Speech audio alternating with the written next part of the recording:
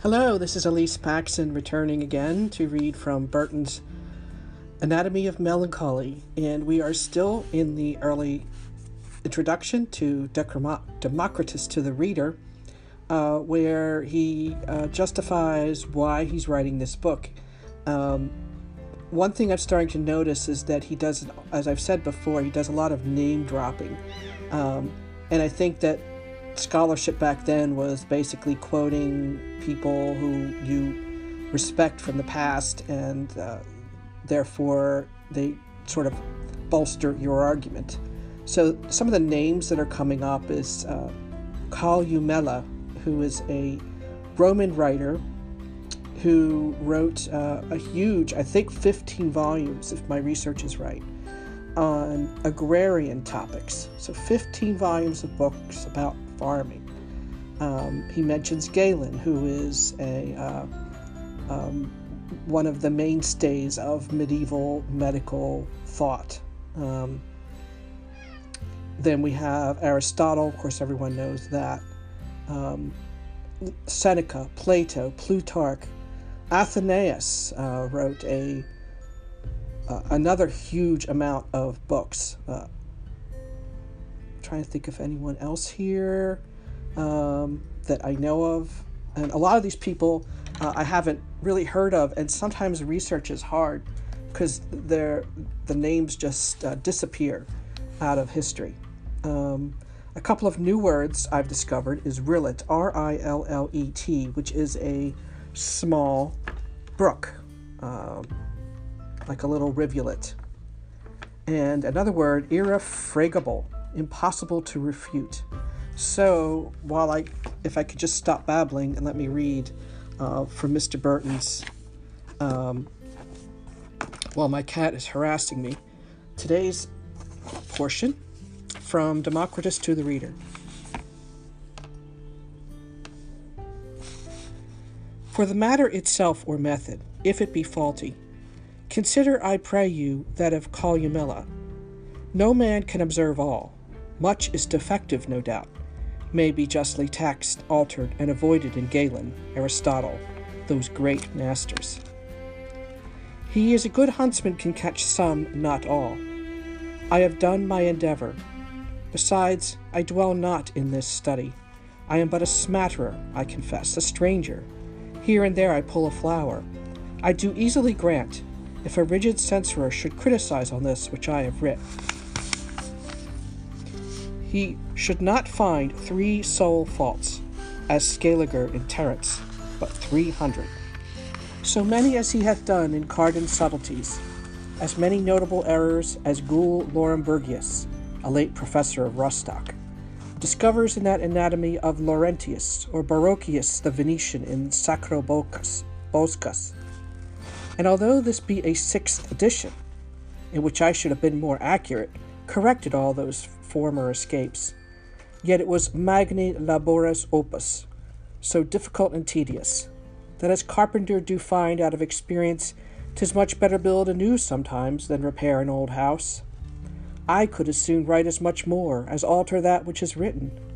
If aught thou therefore be amiss, as I grant there is, I require a friendly admonition, no bitter invective, as in ordinary controversies.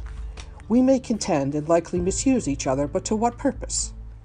We are both scholars, say, both young Arcadians, both alike inspired, to sing and answer as the song required.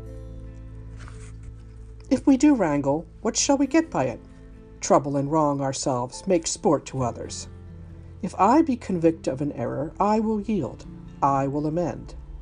In the meantime, I require a favorable censure of all faults omitted, harsh compositions, pleonasms of words, tautological repetitions, though Seneca bear me out, perturbations of tenses, numbers, printers' faults, etc.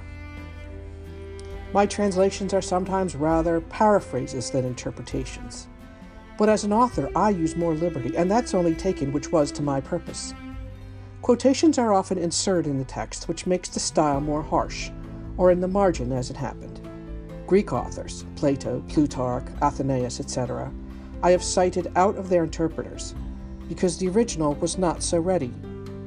I have mingled sacra profanus, but I hope not profaned, and in repetition of authors' names, ranked them per accidens, not according to chronology, sometimes neoterics before ancients, as my memory suggested.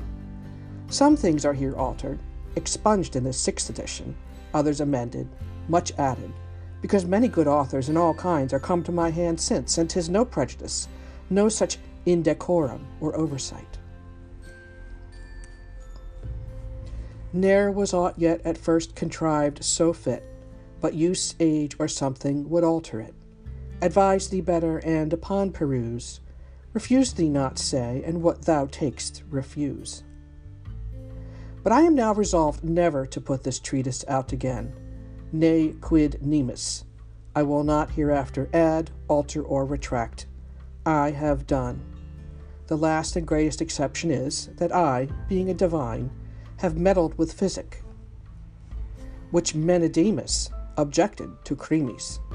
Have I so much leisure or little business of mine own, as to look after other men's matters which concern me not? What have I to do with physic? The Lacedaemonians were once in council about state matters. A debauched fellow spake excellent well, and to the purpose. His speech was generally approved.